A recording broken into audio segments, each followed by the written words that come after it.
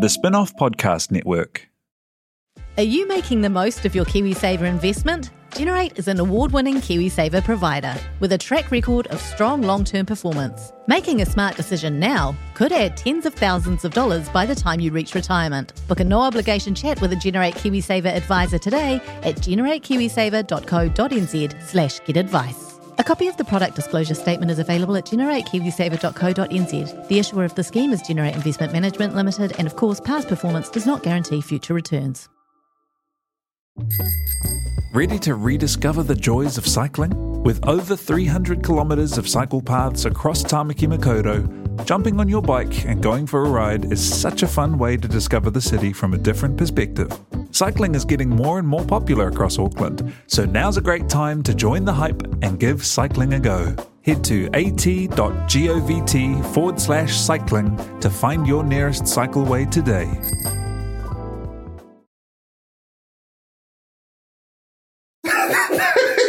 Oh my God. I was going to clarify that and we can't put that. I just piloted that one into the ground.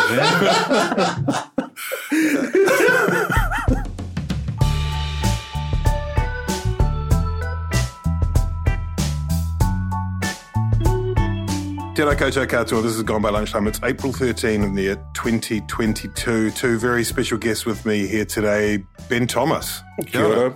And Annabelle Lee Mather. Kia ora. Are we really guests? Well, what I'd like to Are we do is manuhiri tuarangi or just like fairly local? Yeah, I think you're probably tangata whenua. No. Toby's just trying to keep us at arm's length to avoid being heard again after we were on Tova's show. It was quite hurtful. Oh my God, that was such a sexy little encounter with Tova the other morning, wasn't it? I'm not We saying... just gave her 7 minutes of like our best stuff. Okay, that's fine. That's fine. I mean, it's fine. It's fine. You can do what you like. Yeah. We were thinking Free about you, Toby. men and women. You know. Yeah, about how much better it was without you.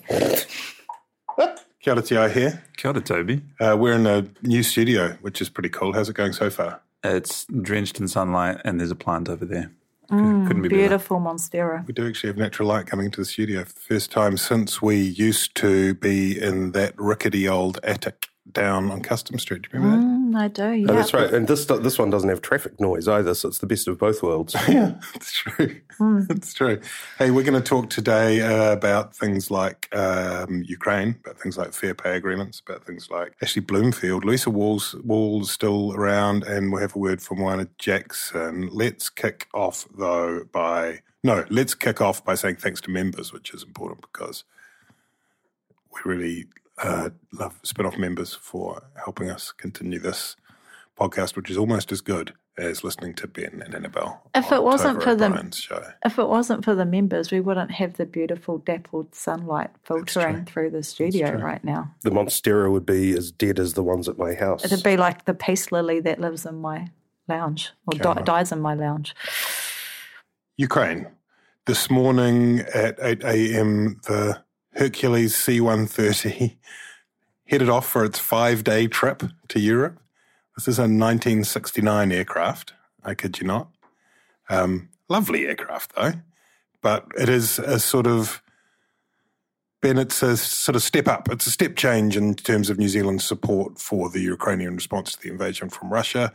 I don't want to be over dramatic about it. It's not like we're at war per se, but it is, and together with that contribution, there's 58 or something personnel going. Only a few of them are on the Herc itself. And we've also committed some millions of dollars to be funneled via the UK for purchasing lethal aid, as they call it, for purchasing weapons. So we're in there. It's different. Can I just say my main concern is like some kid's going to run outside with a pea shooter or a slingshot and shoot our Hercules out of the sky. It's we're getting new Hercs, aren't we? We've got them on order, I think. But these C-130s, 1969, that's going back a bit. It is. Have you been on one of those planes before? I haven't. Ben? I never got to go on any junkets. This was one of the great, inequalities. I was pressing for the Attorney General, who was the Minister of Treaty of Waitangi negotiations. I've been to many crumbling marae in all sorts of parts of New Zealand. Probably ridden a horse somewhere. Seen a lot of horses. They had the DPS sort of swerve out of the way of them. But yeah, whereas my colleagues who are in the Prime Minister's office or the Foreign Affairs Minister's office, would come back with stories of being sort of born in motorcades, with armed police outriders on motorcycles sweeping through the capital cities. And, but, it's fine. Gisborne's fine. It's nice. This is a conversation about the geopolitical consequences of New Zealand's contribution to the war underway in Ukraine. Mm-hmm. Oh, yeah, I'm just saying I've never been on a yeah. It's a shift, isn't it? It's a shift in the contribution. Yeah, it is. I mean, look, in terms of will this be the decisive moment that turns the tide of the conflict? Probably not. Probably not. Sending 50 people over there, or, I assume they'll be helping with intelligence and those sorts of things, I guess. I don't know. But obviously not boots on the ground, outside forces, that's sort of the red line which the West can't cross in Ukraine. It's basically going over the border from Poland or any of the other neighbouring countries and actually being in the Ukraine physically or sort of enforcing a no-fly zone, that kind of thing. Because that widens the conflict, which is already extremely ugly on a regional level, into, people keep saying World War III, but at any rate, a war with significant potential downside, to say the least, for the world. It is a ramping up of commitments. There was criticism, internationally, if you count the Wall Street Journal as international, that New Zealand wasn't sort of really pulling its weight early on. We're very slow to enact sanctions because of this clinging to the idea of, the UN as the appropriate body to give sanctions. But of course, Russia being on the Security Council can veto that. So one of these ironies that our so-called independent foreign policy means that in theory, any of our stances can be vetoed by monstrous world powers like Russia and China. So this is a step up, particularly the commitment of what they call lethal aid, weapons essentially, or money for weapons.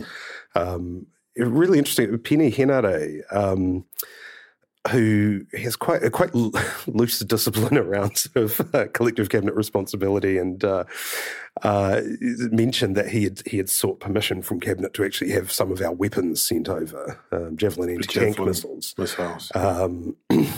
Which might have just been a way of bragging that the New Zealand military actually had anti-tank missiles. I know. I think that's going back a bit, didn't I? I think he also said that wasn't put to cabinet on Monday. Not on Monday, no. It had previously been sort of raised, Been floated. And this seems like a better solution. Just give them money; they can get it from the sort of interested powers who have production lines of this stuff, as opposed to getting rid of our scarce but newly discovered anti-tank defences. I mean, our contributions to anything on this scale is always going to be symbolic, isn't it? And that was underlined at the post-cabinet press conference on Monday, Annabelle, when Jacinda Ardern, the Prime Minister, and the Chief Defence Force just were asked about those Javelin missiles, and it was revealed that probably if we had provided those Javelin missiles, which are expiring quite quickly, so in a way it's kind of like, take the stuff, but they would have probably been used up in about 5 minutes in that conflict. And so our contributions are inherently symbolic. And I guess the one that we haven't pulled yet is whether or not to expel the ambassador. The chief argument against being, it seems, that would provide a tit for tat. The quid pro quo from that would be that our people in Moscow would then be expelled almost inevitably, and that would lose us that kind of ability to provide consular support for people in Russia. Do you think that that's a step that we should be taking? Is there anything else we can do? Does it matter? As someone who's deeply opposed to war, I think, whether it's sending javelins or providing lethal aid is something that I think is not not the right thing. Step too far? A step too far. Yeah. I I think it would have been better to have kicked out the Russian ambassador. Obviously, we're under pressure from our allies to look like we're ponying up and joining the fight, but I think there's far more constructive ways that we could have done that, and I think that kicking out the Russian ambassador rather than chipping in for weapons would have been a far more principled and helpful approach, because by definition, weapons are going to harm, and, aid is going to aid. So I think we would have been better off providing stronger support for refugees, rehoming people, humanitarian efforts. So I think it's I'm sad that this is the stance that New Zealand is taking. It's interesting, isn't it? Because of that kind of incremental approach, we've taken one little step forward, a little inching further bit by bit. There hasn't quite been that when is the point at which it changes its shape materially, insofar as even in previous conflicts when we've sent even peacekeeping troops or support troops, there's been an argument that this is an engagement in a war that is too far. Whereas this one, it doesn't. I mean, I may have missed it, but I don't think I've seen a very strong pushback against this change. The thing too is, if we'd kicked out the Russian ambassador, like, that sends a message that we're serious. And even if our people have got kicked out of Russia, like, you're in Europe, like, you're not too far from another type of consulate. But, $7.5 million of arms, it's more than some treaty settlements. I don't know how many New Zealanders are currently in Moscow and need consular support. I would have thought that, ending diplomatic ties with Russia, in terms of, embassy exchanges was probably, symbolically sort of the right thing to do. They won't need to be on hand to sort of organise Jacinda Ardern's state visit, because she's been blacklisted from Russia along with all the other MPs in New Zealand. Nobody will have to choose the menu. The consular staff probably don't have a lot to do over there. Where this becomes an issue, I think there's two things there. The first is, in terms of New Zealand's contribution to a war, we've heard sort of Jacinda Ardern, David Seymour, a few politicians refusing to be drawn on the idea of whether Vladimir Putin is a war criminal. And that sort of maintains this sort of legal fiction that international law is a real thing, that, you don't want to prejudice Vladimir Putin's right to a fair trial at The Hague. Vladimir Putin will never be at The Hague. There will never be a trial. If there was a trial, whatever the, International Criminal Court judges who were there, they wouldn't be influenced by, the stray off the cuff remarks of New Zealand politicians. This is a moral thing. This is the only court here is the court of public opinion.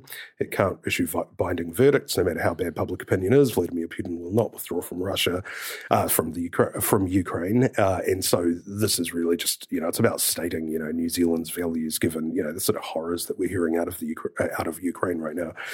But equally, if you're going to apply it to one, then you kind of have to apply it to all. So then are we going to start calling out Tony Blair and George Bush and all of those ones too? I guess, war criminals, please put your hands up. Yeah.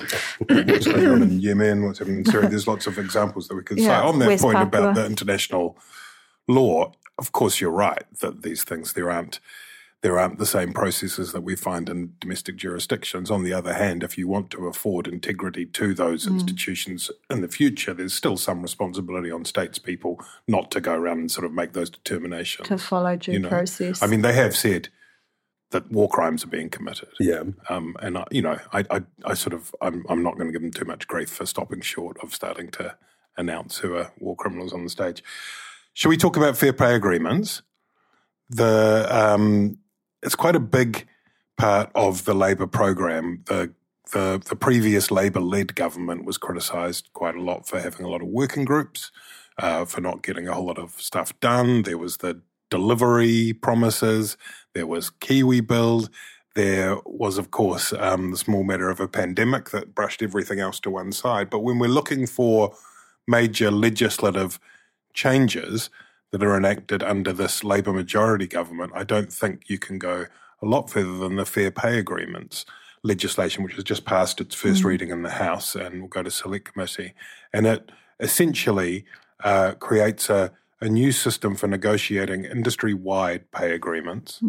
So far excludes contractors, but that's just because that's complicated, and they want to include that in the future so that it can take in, for example, Uber drivers or couriers or so on. Podcast hosts. But yes, well, it'll be interesting to see whether the political podcast sector is able to.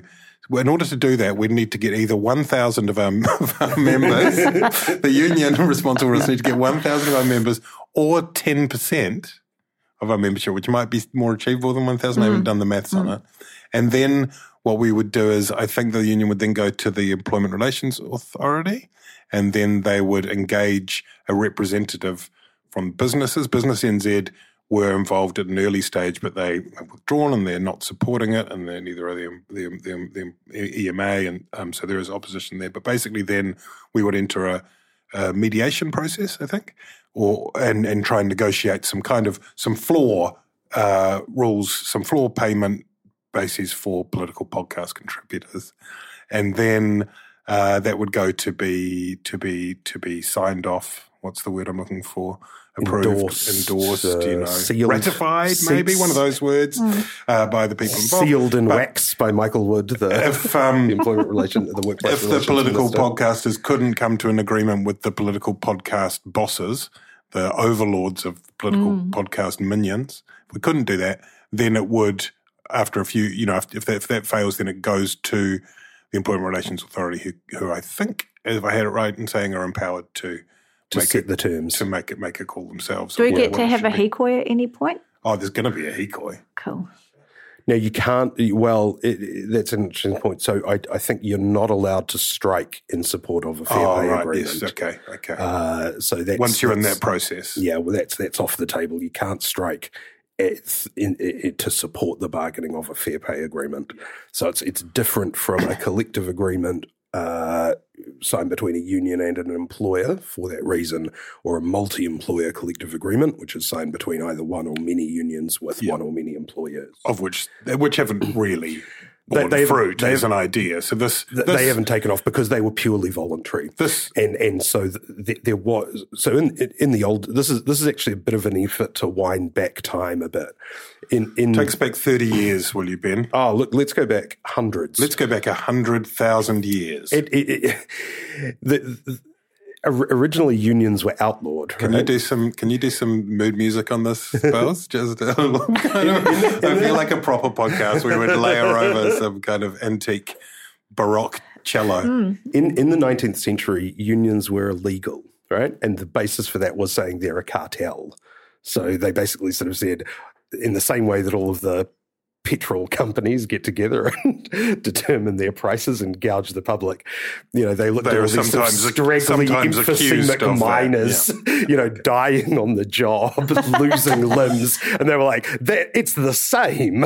It's, they're using their market power to sort of, crush these like little employers. So union activity was illegal. In New Zealand, that was changed. There was a very centralized sort of system of negotiation between unions and employers, and it would be arbitrated by the government. That was the old arbitration system. And that's, there were various sort of variations on that, but essentially before, leading up to the 80s and in parts of the 80s, there were, it was essentially, it wasn't compulsory unionism, but close enough. And the union negotiated pretty much the pay across sectors. Unions spent a lot of time arguing amongst each other about which, who got control of which sector, because that meant more income for them. And everything was sort of decided centrally. Well, my first job out of university was with the Employers and Manufacturers Association up in Auckland. And it had been hit hard sort of in the subsequent decades by the deregulation of the employment market. And you'd have a lot of these grizzlies sort of, guys who would lament the days when, it was just an easy life all year. And then you'd go down to Wellington for a month, sit across the table from the unions, unionists thump the tables, threaten each other, yell, drink heavily into the night every day, and then at the end of it, you'd come out with a collective agreement for the next year, and then you go back to wherever. So those bosses were at that time bemoaning the end of those award rounds. Yeah, well, of course, because essentially all of these employer groups are the same as the unions. It was essentially compulsory to be part of them, and so but surely they were the voices that were fighting hard, lobbying hard for the removal of those particular structures. No, that was more people like the Business Roundtable, so the actual sort of employers and their the business owners, as opposed to the sort of groups that represented them. This was a big part of the sort of reforms of the 80s, was getting rid of these sort of vested interest groups. Now there was in 1991, all of this was just stripped away. The Employment Contracts Act came in, and essentially you went much more back to that sort of 19th century sort of situation, where it was deemed that an employer and an employee were just two people who could come to an agreement with each other. Just two humans. Just two humans. Just a couple of ordinary pals. Pals hanging out. Yeah. Just equals. Just a meeting of equals. Chatting over how they would like their individual, bespoke, tailored agreement to work out. Yeah. Just like a little bit of backyard cricket between Dennis Lilly and a toddler. Yeah. Beautiful thing. And depending on who you listen to, so the union membership, collective agreements, just really fell away. Union membership collapsed. Yep, union membership collapsed. Under the Employment Contracts Act, you can have extremely flexible arrangements. So, I'm hiring my podcast co-hosts, I'm putting them each on a month-long contract. At the end of the month, we'll review it again. You could do this for any job. That was seen as perfectly sort of reasonable. They made our employment markets extremely flexible, as the economists say. But it like took, a yoga instructor. Yeah. But it took the downward dog hard. The Labour government sort of swung the pendulum back a little bit when Helen Clark's government came into office. They instituted this thing called They'd already good faith. swung the pendulum hard the other way. It's worth pointing out, under Douglas, that was then picked up subsequently under the National Government with the Employment Contracts Act. Yeah, well, it's just true, Ben. It's the Employment Contracts Act was a real step change, like an enormous one. And the Clark government sort of kept the Employment Contracts Act, renamed it the Employment Relations Act, and added in a few more protections like good faith bargaining. They gave unions more powers. You could no longer bar unionists from your workplace from recruiting members, things like that. And they removed the sort of ability to make everything fixed term agreements. They said it is a relationship. It's an ongoing relationship. If you want to make something, one of these extremely arbitrary, you can't have arbitrary fixed terms. It's got to have a decent reason. That put the kibosh on some of the worst excesses of that. But employers still tried to find ways around it. 0-hour contracts were a big thing under the previous national government, and Michael Woodhouse, who was the Workplace Relations Minister, introduced legislation to ban those after some very good work from the Unite Union, who I think we're next to now. Right there. We're next to the Unite Union now. Sign. Yeah, exciting. Maybe that's what I was thinking about. Maybe it was subliminal advertising. So sorry, with all of that sort of like background, this is probably the biggest change since the Employment Contracts Act, because this will basically reinstate essentially, compulsory bargaining within particular sectors and centralised sort of wage setting. So the arguments for that business groups are making against that is that the circumstances of different employers vary greatly.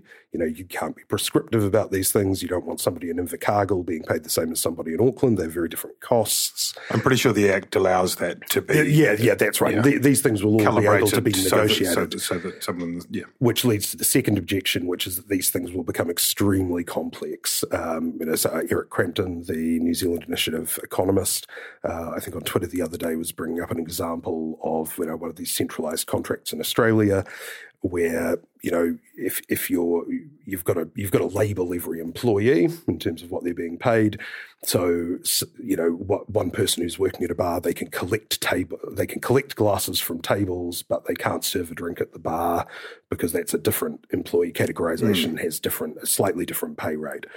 So, there is an argument about the complexity that will be involved in there, both in the negotiations, which could go on for a long time, be very difficult to manage, and then complexity for employers, applying those contracts. One of the other employers who may have had nothing to do with the actual negotiations, just sort of lands. One of the other criticisms that was made was that it might lift wages, which was good.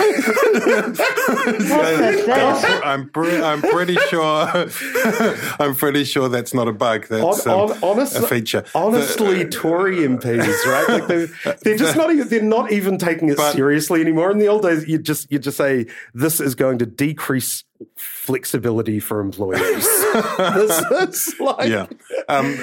You mentioned Australia, and it's worth pointing out that the template for this legislation is very much legislation that's been in place in Australia, I think, since the last Labor government. Annabelle, one of the other things that I think is worth noting is that it's not going to create this incredible bursting of a dam and everybody's going to be doing it. There's a limit. I think it's 4 or 5 that can be done in a year. There's a public interest test that could kick in. And so it's not like all of a sudden there's going to be, it's going to be like 1970s level of people in pay negotiations and so on. But Ben's right, isn't it? It is a big, especially for a Labor government, for industrial law, this is a big deal.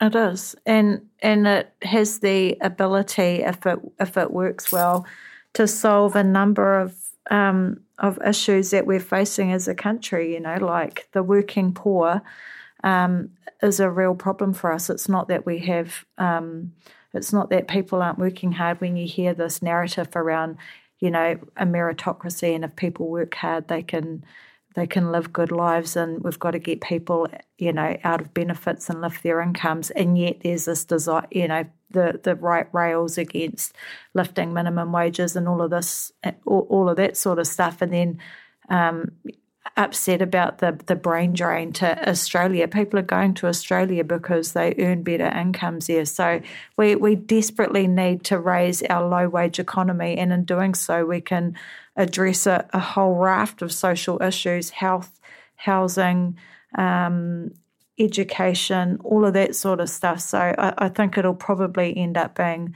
the most important thing that Labor does this term. Yeah, it's certainly the most significant legislation that they're currently putting through. So the justification for it, the sort of examples that they'll probably be starting off with, first of all, to reduce the complexity of the process, but also because these are essentially the sort of people that they're targeting, like, for instance, the bus companies in Wellington, or cleaners, supermarket workers, where you've got a number of big employers who employ probably the majority of the workforce, and where they compete against each other, and this is why the buses and cleaners, the way that they primarily compete is on price, and the way that they can compete on price is by driving down wages. So this makes it very hard for unions to get in and sort of bargain up the wages, because if we've seen that NZ Bus down in Wellington actually pays higher wages and has better benefits than the other companies that tender for the same public transport contracts down there. But what that means is that New Zealand Bus have become less competitive over time, and so have been losing those contracts. So you can get the Unite Union in. They're not the union in that area, but you can get them in. They can organise the workplace. They can demand better contracts, and all that means is that now this business is not competitive with its competitor, which will sweep up all of the contracts. And so fair pay agreements are a way of, the stated intention is to stop what they call a race to the bottom, predicated on basically driving down your wage costs, and wage costs are income for if you're an employee. And supermarket workers, obviously, because there's 2 to 3 main employers in the country. So that's quite an easy one to look at. They're doing it tough, those supermarket companies. It seems to me that the companies it's going to hurt are the ones that can actually really afford to be seriously hurt.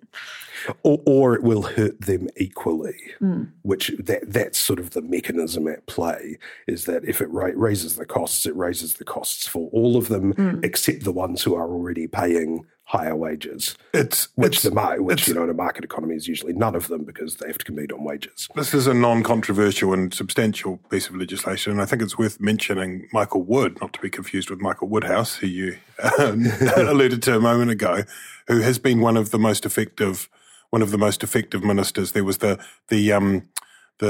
bridge bike path stuff was a slight blot on his record, but apart from that, he's had to oversee the introduction of the light rail in Auckland, which we'll talk about in pods to come.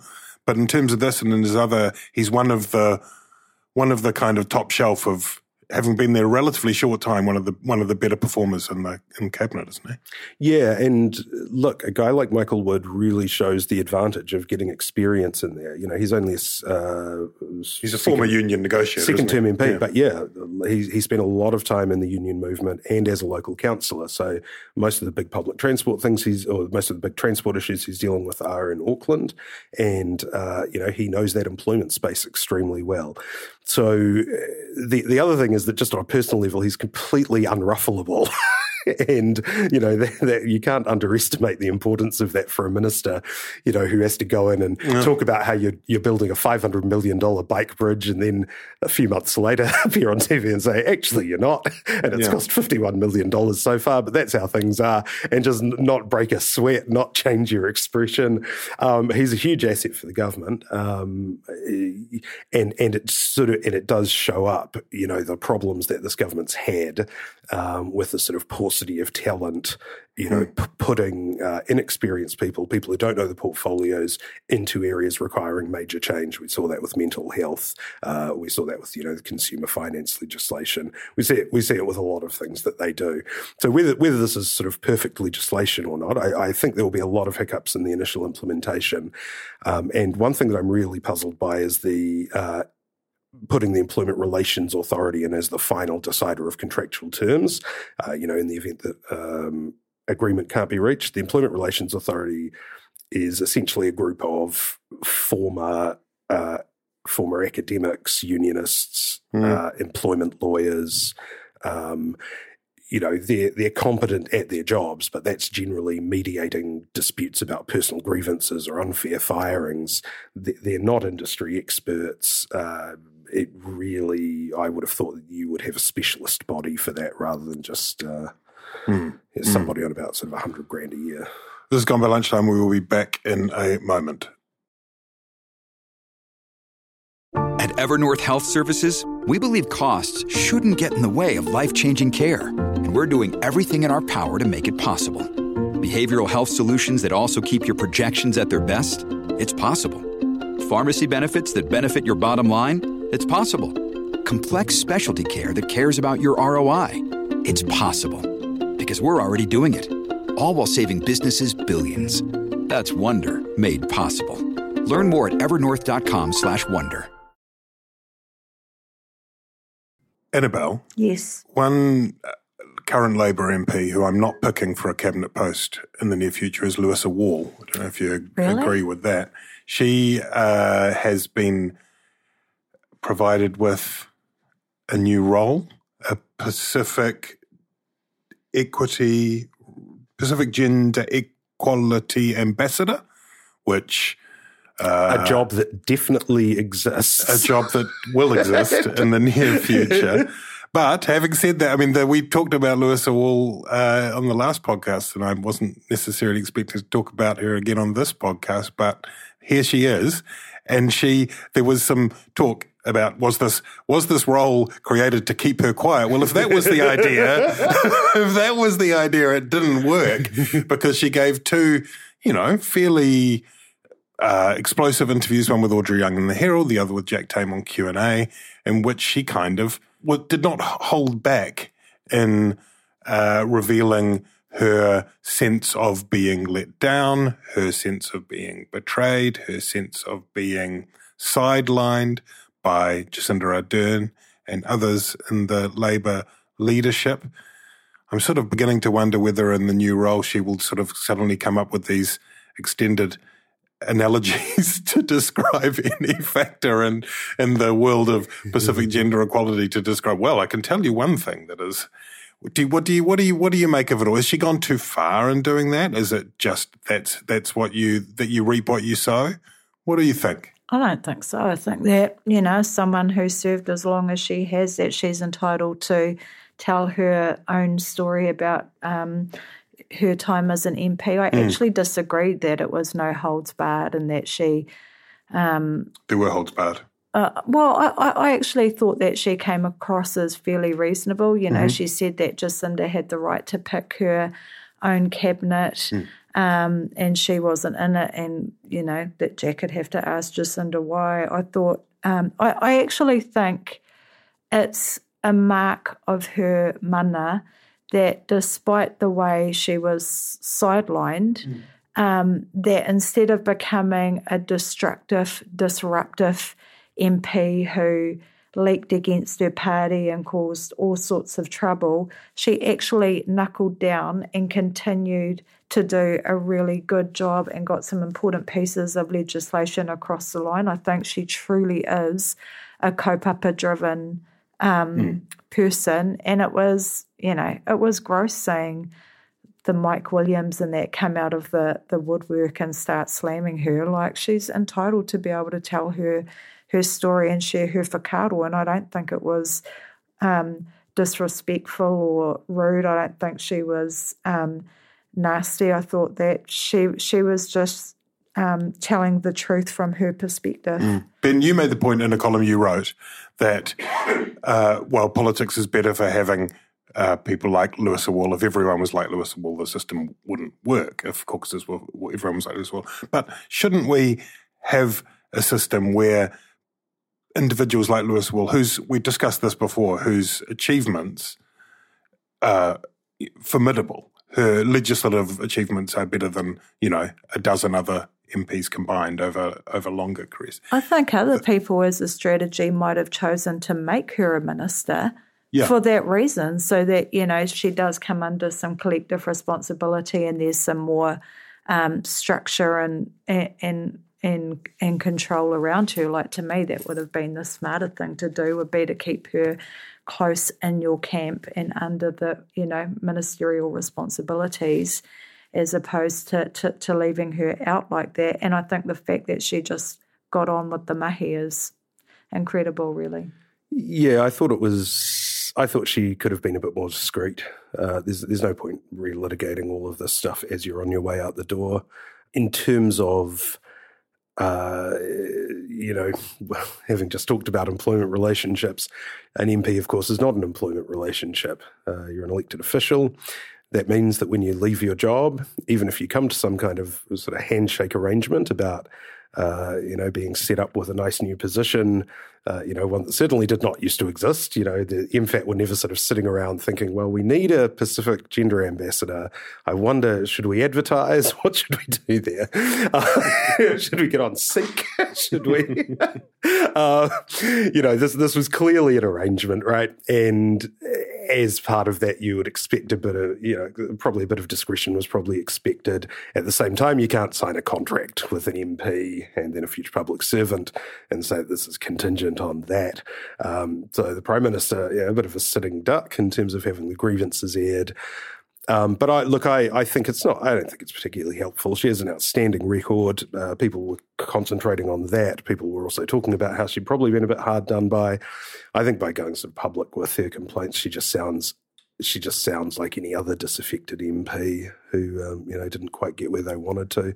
I think that's a shame for how we remember her. In the end, the real end tomorrow at her valedictory speech. What did Prime Minister Jacinda Ardern say? That it's on a Thursday and I won't be there because that's just the pattern of my movements around the country on a Thursday. It's true that Prime Ministers are not usually in the House on a Thursday. That's absolutely true. It's less common for a valedictory that you really want to be at to be scheduled for the Thursday before a long weekend. But I thought it was Lewisa that had requested that she deliver her valedictory on a Thursday for that specific reason. I'm pretty sure I read that. But in terms of the role that she's been given, I mean, clearly, I think it's a tohu of the strength of her relationship with Nanaia probably as the Minister for MFAT. And while clearly it's been constructed for her, that's not to say that a role like that isn't needed in the Pacific, and I think she'll do an excellent job there. As far as we're aware, no role yet created for Ashley Bloomfield, who is another departing servant of the public. He full-time New Zealand sweetheart. Still life model. I thought he is announced for fan art of him riding a Triceratops. Exactly. He is Director General of Health. Of course, nobody needs to be introduced to him. Annabelle, he's leaving in July. I think there's been a few other senior departures in the Ministry of Health. How would you sum up his contribution over the last few years? The response to COVID wasn't perfect, but certainly probably one of the best in the world. I think he saved tens of thousands of lives, thousands of Māori lives. I think he'll be remembered as one of our top serving public servants. I think it reflects badly on Andrew Little as the Minister of Health that he hasn't been able to retain Ashley. I think that it shows that in terms of the change to the New Zealand Health Authority, is that what we're calling it? And Health NZ. Health NZ and the Māori Health Authority, that they either hadn't considered or hadn't wanted to create a position for him in there, because essentially it'll be like the Ministry of Health will become like TPK, really, won't it? Like basically a sort of like a policy. It'll be a shrunken outfit. Yeah. It'll have a public health agency within it, but it'll be shrunken and lose some of its commissioning role. Yeah, so obviously not probably that appealing or exciting. I think for him. I think on a personal level, if you just face that level of, this is total conjecture, but if you've been through that incredible COVID experience and then you look up and there's this massive restructure where you have to go to 5,000 million meetings in order to deal with people all of whose roles are changing, all of who need to renegotiate, you just think, fuck that. I do think too that possibly after the whole David Clark incident where David was mean to Ashley on stage and then Ashley like a flutter of a sad face, and then New Zealand was like outraged and ready to kill that people had hurt Ashley's feelings. Yeah. I reckon that might have spooked the government a little bit. Well, no, hang on, what the hell? I think there's something to that in the government. And this is an analogy. I'm not calling him a monster, but the government did sort of create a bit of a monster with Bloomfield in the sense that, he was this very reassuring figure. He was a doctor, he was a public health expert at exactly the right time to have that sort of person as the head of the Ministry of Health. Ministry of Health is not an operational agency, and they were forced into that role because of COVID. Yeah. And plenty of mistakes were made, in terms of the border testing, in terms of PPE supplies, a whole lot of operational, missteps, as you might expect, when you're sort of, running to stand still. A lot of steps. There's always going to be a few missteps. A lot of steps. You're doing 25,000 a day on your It's just the law of step statistics. Yeah. But in a way, I think that the discussion about, what's Ashley Bloomfield's legacy is sort of the wrong one, in the sense that the COVID response is the responsibility of the government. Officials are there to provide advice, to, there's some operational sort of capacity under the pandemic legislation. But essentially you're serving the government, you're advising them, and then you're implementing their policy. we shouldn't be, if you don't implement the policy correctly, David Clark was right. When the border testing failures happened, technically that was Ashley Bloomfield's wheelhouse because it was an operational matter. But that doesn't matter because as the minister, David Clark is responsible for that. That's right. If Ashley Bloomfield's not doing it, why isn't he doing it? And then you land at the Minister of Health's desk again. And we've really, that line got very blurred during the pandemic. We would, he would be up on the podium, the Prime Minister would be deferring, she would announce all of her, things saying, we have accepted, the Director General's advice, or according to the Director General's advice, we are doing this. When actually, if you're the government, you say we're doing this. We got advice on a bunch of different things, and we're doing this. Doesn't matter. Why does that matter? Well, the reason it matters is because I think that in the end we started thinking that this was Ashley Bloomfield's response to COVID-19, and it's not. The government, I think, was perfectly willing to sort of, because they said we're guided by, we're just following the evidence, we're following the science, we're following the advice. Now, they were rolling that out in all sorts of, economic areas, social areas, things which actually aren't, health questions. They're not Bloomfield's expertise. There's no reason you would follow Ashley Bloomfield's advice on economic matters. And in fact, he didn't tender it, right?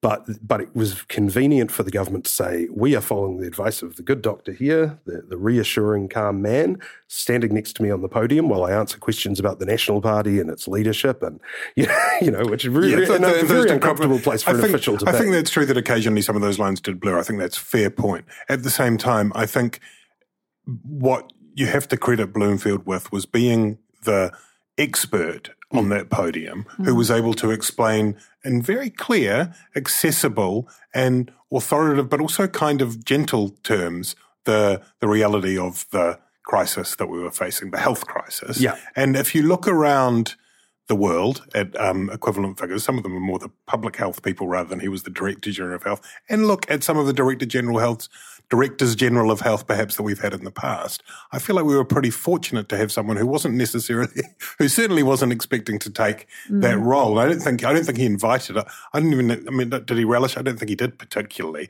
but I think he was very generous with his, with his personality and with his intelligence. Yeah, I think when taking away all of the tikanga around, government and who does what and all of that stuff, when you come back to the fact that we were a team of 5 million facing something that we'd never seen in our lifetime, and people were scared and confused and unsure, and no one knew what was going to happen and what was going to play out. He was an incredibly reassuring presence throughout, over the last 2 years. And I don't think we should be quick to dismiss that or undervalue how important that was, to have someone who could break things down, as you say, Tobe, very simply, and make us feel, as individuals, as families, that we were going to be okay if we followed this very simple advice, and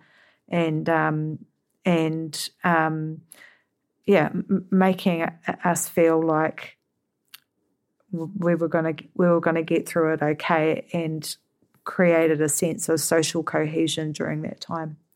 We are almost done. Before we go, just a word on Moana Jackson, who died since the last time we podcast, and he, a legal scholar, a public intellectual, a mentor to many.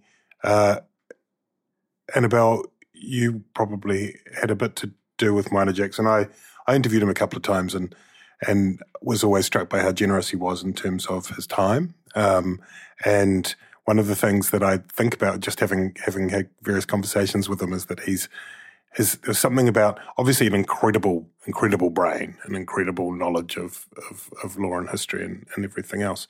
But how some people talk about humor as being a device where you kind of, when you get people laughing, you can stick the nourishing things in. I sort of felt with him in a way. He wasn't a comedian at all, but there was something so almost soothing about the way he would talk and convey information that he would sort of, you never felt like you were being lectured to. You felt like almost like you were being, massaged or something. There was something about, I'd be interested to know what your thoughts are about his contribution, and also just his his character. There's a saying in Te Ao Māori, he kōtuku rerenga tahi, a kōtuku of a single flight, which, speaks to the unique qualities of a certain leader, the specialness of a certain leader, I guess what you'd call a once-in-a-generation kind of leader. And it's a phrase that's probably overused, but in my mind, Moana Jackson is really the embodiment of that whakatauki, he kōtuku rerenga tahi. He was such a special man with such unique qualities. His formidable intellect, his gentle approach, the way he could bring people into the fold, his is patriot the right word? He was a true patriot of Aotearoa. He envisaged a better nation for all of us, and like you say, Tobe, just so incredibly generous with his time and his aroha, and I mean, it really breaks my heart that as this debate starts to ramp up about co-governance and what it means, that we've lost Moana. Like, we need him so desperately at this moment in time, and we are all poorer in Aotearoa for having lost him. But man, weren't we lucky to have him in the first place? And his legacy lived on in a way even at his tangi. He had requested that women speak on the pai,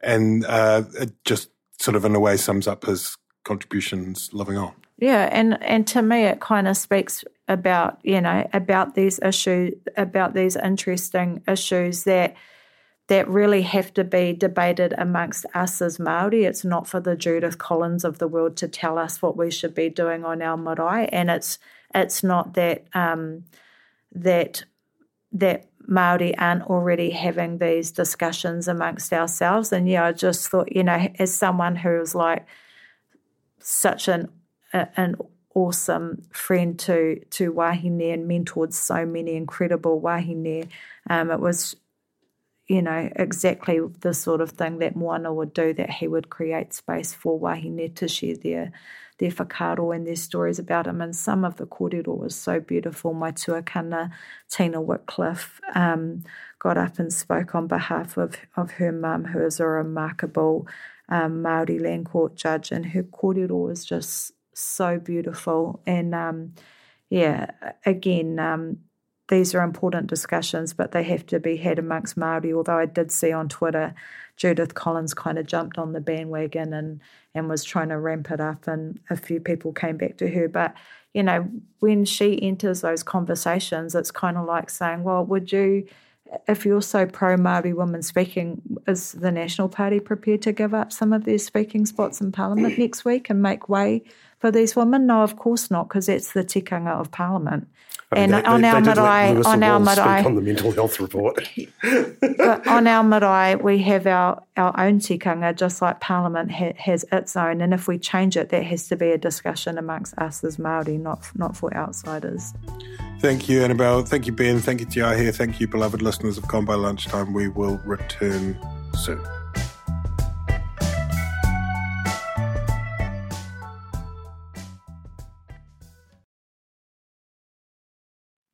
Kia ora e te iwi, Tiahe Butler here, podcast manager at The Spinoff. If you enjoy listening to our podcasts, consider supporting our mahi by signing up to become a Spinoff member at thespinoff.co.nz/donate. The Spinoff Podcast Network.